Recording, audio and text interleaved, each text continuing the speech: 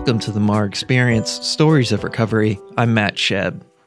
With hundreds of beer cans strewn around his apartment, Brian was in the middle of carrying out his plan to drink himself to death. This was about 3 years ago. His family managed to get him detoxed and into MAR. And once he got there, he learned for the first time that underneath his easygoing exterior, he was angrier than he had ever imagined.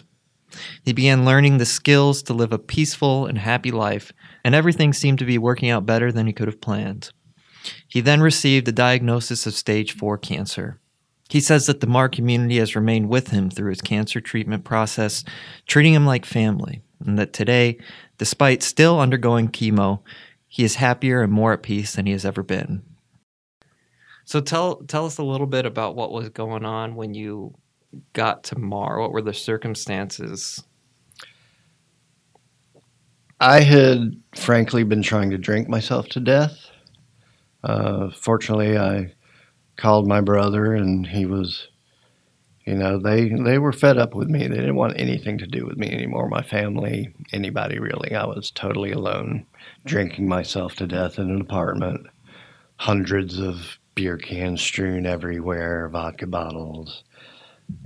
It's pretty typical for someone that is at the end of their cycle.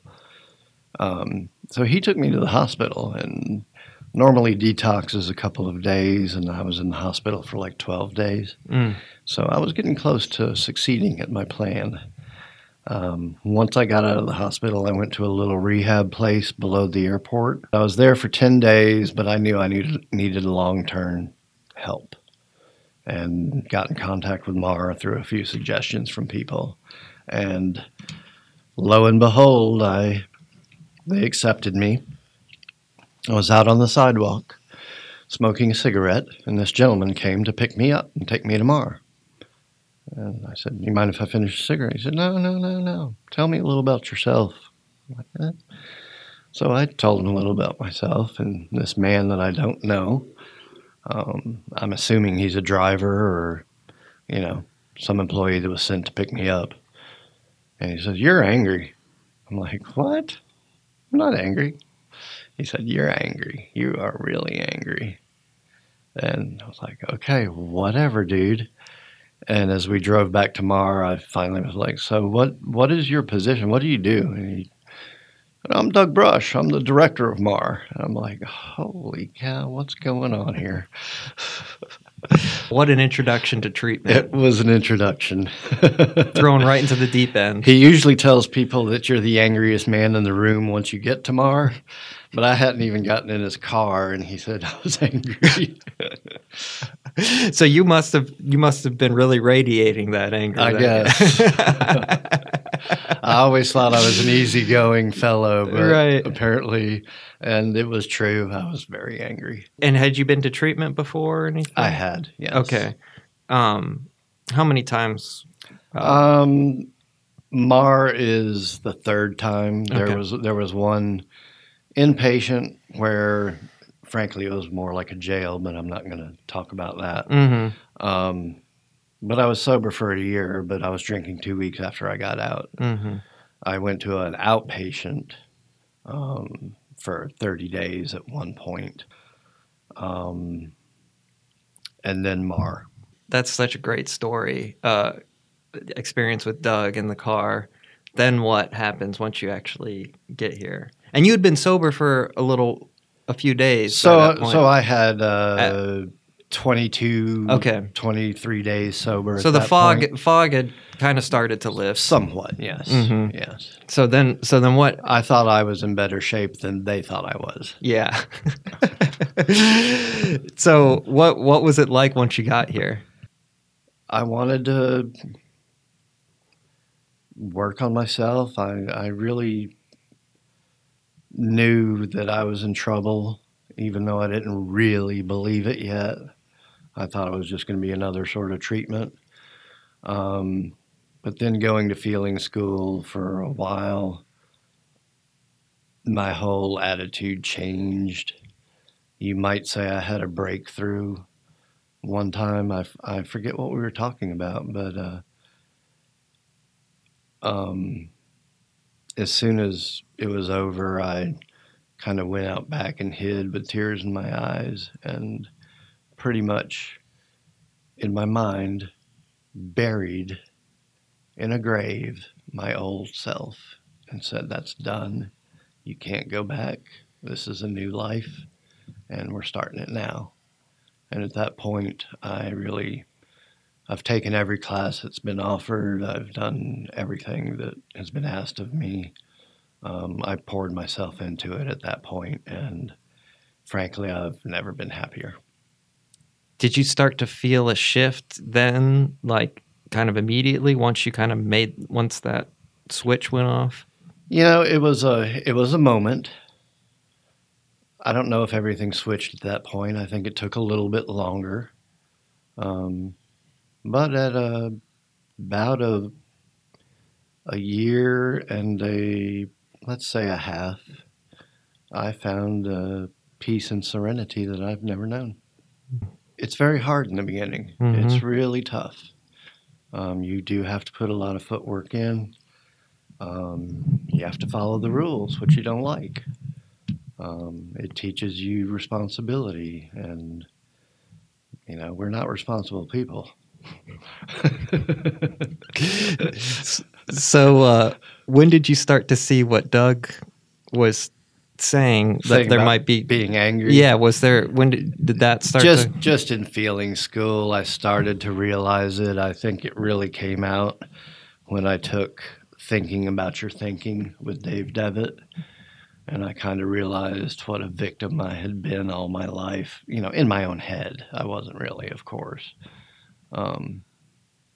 And family issues, this and that. I finally had a chance to realize how I had been affected by all these things. And still, it was my choice to do what I did. I wasn't forced to. People have issues. It's just my disease had hold of me, and I'd never really looked at it before, and realized, instances and things throughout my life that made me feel like a victim, made me feel abandoned. And once I could address that and, further along in the program, making amends with people, and in my heart, forgiving them, because they're just normal people doing the best they could, Mm-hmm. And I didn't know that. I'd felt abandoned my whole life, really, from a very young age. I was born alcoholic thinking, and as soon as I had a drink, the mental obsession went off. Mm-hmm. So now when you look back and you kind of can see your past through this new lens, how did that anger manifest itself? What was Doug picking up on, I guess, is the question. He probably saw the easygoing, laughing guy that is in the middle of just out of the hospital, 10 days of treatment, going to another treatment place. And he probably was thinking, wow, he's putting on a big show for us. How could you not be angry at all these things that have gone on? And I was. Mm-hmm. I just didn't know it. The biggest key to all this is being honest and not hiding things, because if you keep secrets, you'll get sick again. And it's just the attitude I pick up on is I've learned to live for absolutely one day at a time. The past is over and done with. And today I can help people, which I'd never really done. I was totally selfish. It can be opening a door for somebody. It can be helping another alcoholic. It can be just looking for the joy that is in the world around you that you never noticed before. So I try to live that each day. And there's reasons that I've gotten that far also. What are those? I was diagnosed with cancer in April of 17. Mm. I've been through radiation, chemo, operations. They thought I was going to die in December. I didn't. So about a It's year ago. sort of a long story, but if I didn't have the Mar who said, "Don't worry about anything, your family, we're going to take care of you," and the program of AA, which teaches you a new way to live. If I didn't have those things at that time when I was diagnosed with stage 4 cancer, you would have found me in the woods with a bottle next to me dead. I mean, seriously, that's what would have happened. So really, Mar and the program have saved my life twice. And what was your relationship with Mar at that point when the diagnosis came in? Were you in 3/4 or were you done? I was in 3/4. I'd been here a year and a half, basically. I had a good job. I was excelling. Everything was going great. I was even thinking maybe it's time to move out with some of the guys into an apartment. I mean, all that was squashed. I mean, I had terrible, terrible news. But I accepted it and I moved on and did what was necessary. Wow. And And I'm serious. Mar has truly saved my life twice. And I'll never be. I'm so grateful. And it's kind of crazy, but kind of wonderful. you said that they said your family and we're here for you. How did that look once because you at that point you're pretty much ready to leave Mar. You're finishing up, ready. Yeah. To, so Yeah. So how was that look since then? That was a big turning point to finally accept that there was a lot of people that loved me and cared about me, which I never felt before. And that's huge. Huge. They keep trying to convince me that I'm loved and so forth. And I still don't want to accept it totally, but I'm pretty good ways there. What is that about? What's in us that we don't want to believe that sometimes? We don't think we're worthy of it.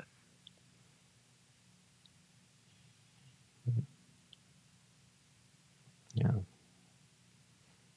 We have a tendency to be very hard on ourselves when drinking, all kinds of negativity. And then we'll slide to the other scale when we're on the influence and think we're the greatest person that's ever walked the face of the earth. And I can do anything and I'm great. We just never know any middle ground except hatred for ourselves or this pumped up, strange attitude that we get when we are under the influence. And middle ground is a lot better. It's okay to have feelings. It's okay to share them. It makes a huge difference in lifting once I carried the weight of the world on my shoulders. That's way too much. My mind racing and just out of control. But carrying the weight of the world on your shoulders you can't do that. You can't do that. You have to find a middle ground and do what you can in the day you're in. Mm-hmm. And that's made a big difference.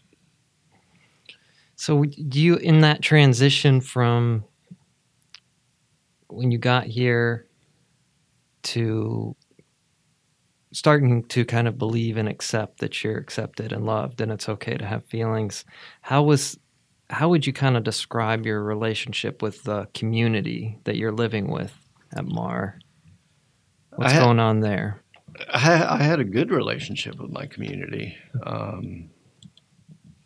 I still have guys that I lived with in Halfway come over for coffee on Tuesday afternoons, and we just shoot the bull.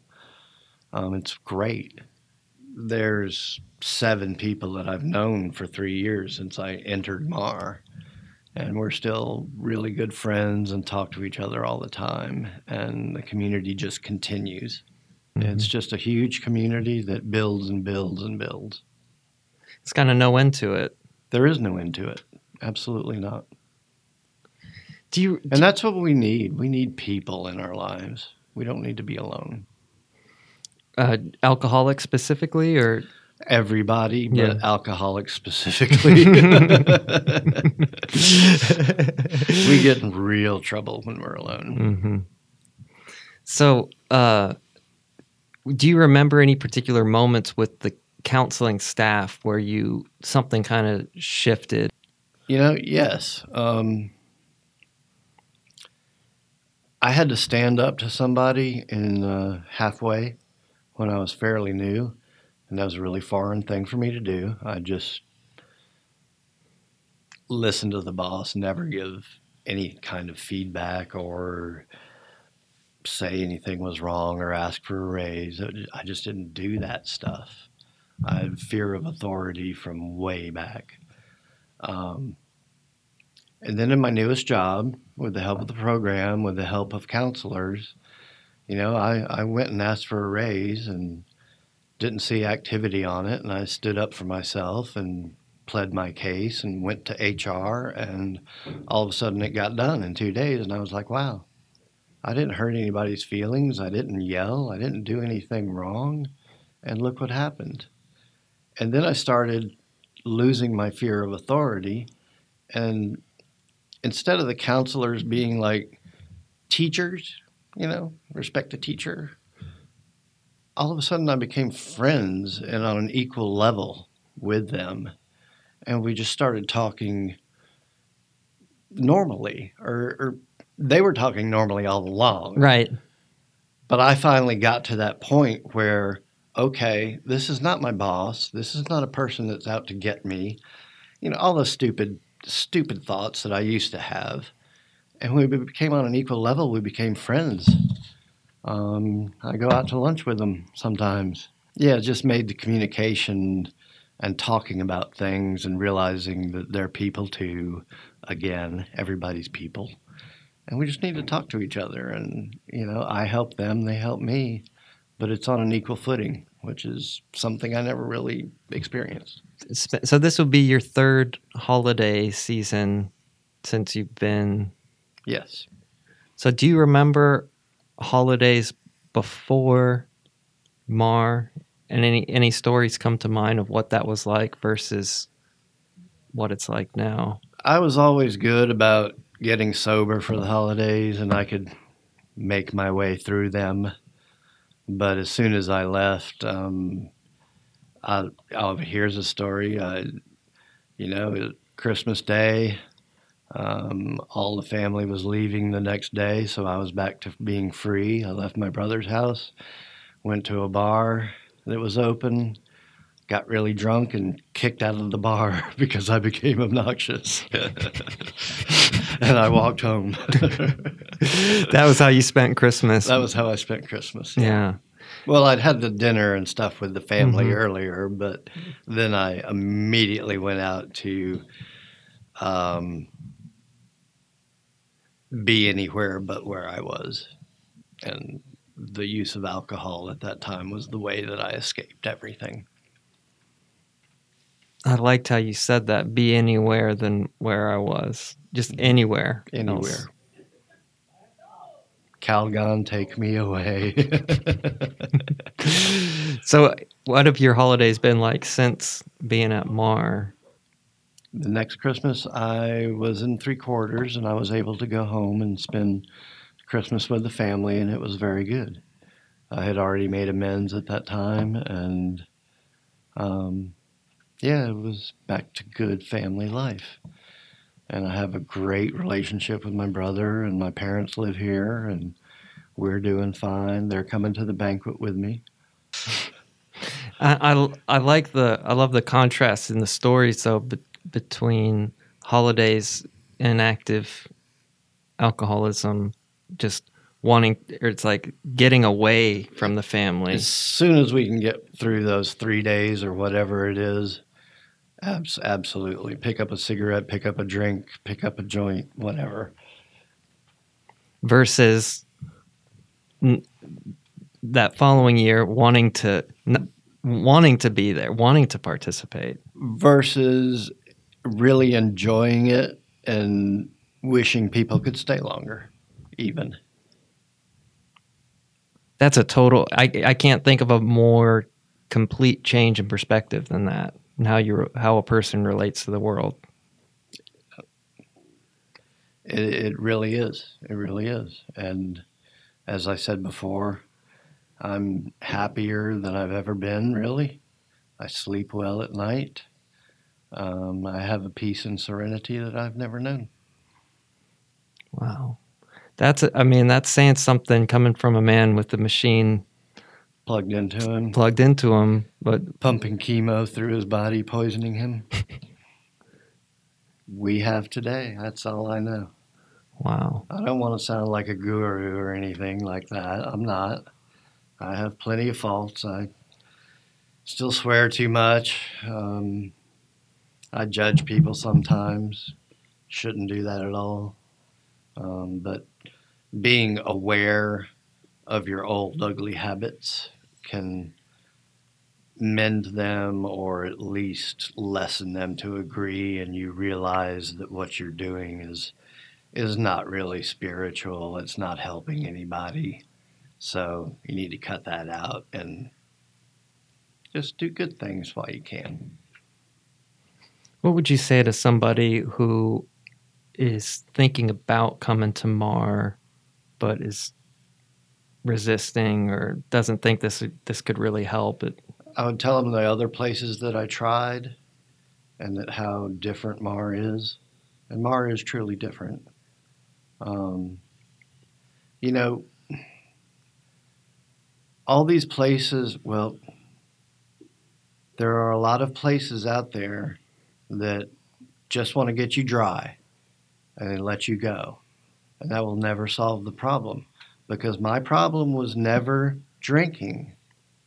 It is how I think and feel inside that was never looked at, cured, tended to, not blaming anybody. I didn't tend to them myself because I was not in a position to realize anything. I was drinking. But MAR addresses those issues and can get one to open up and just understand that life can be different, and it really does work. And that's what I try to tell them.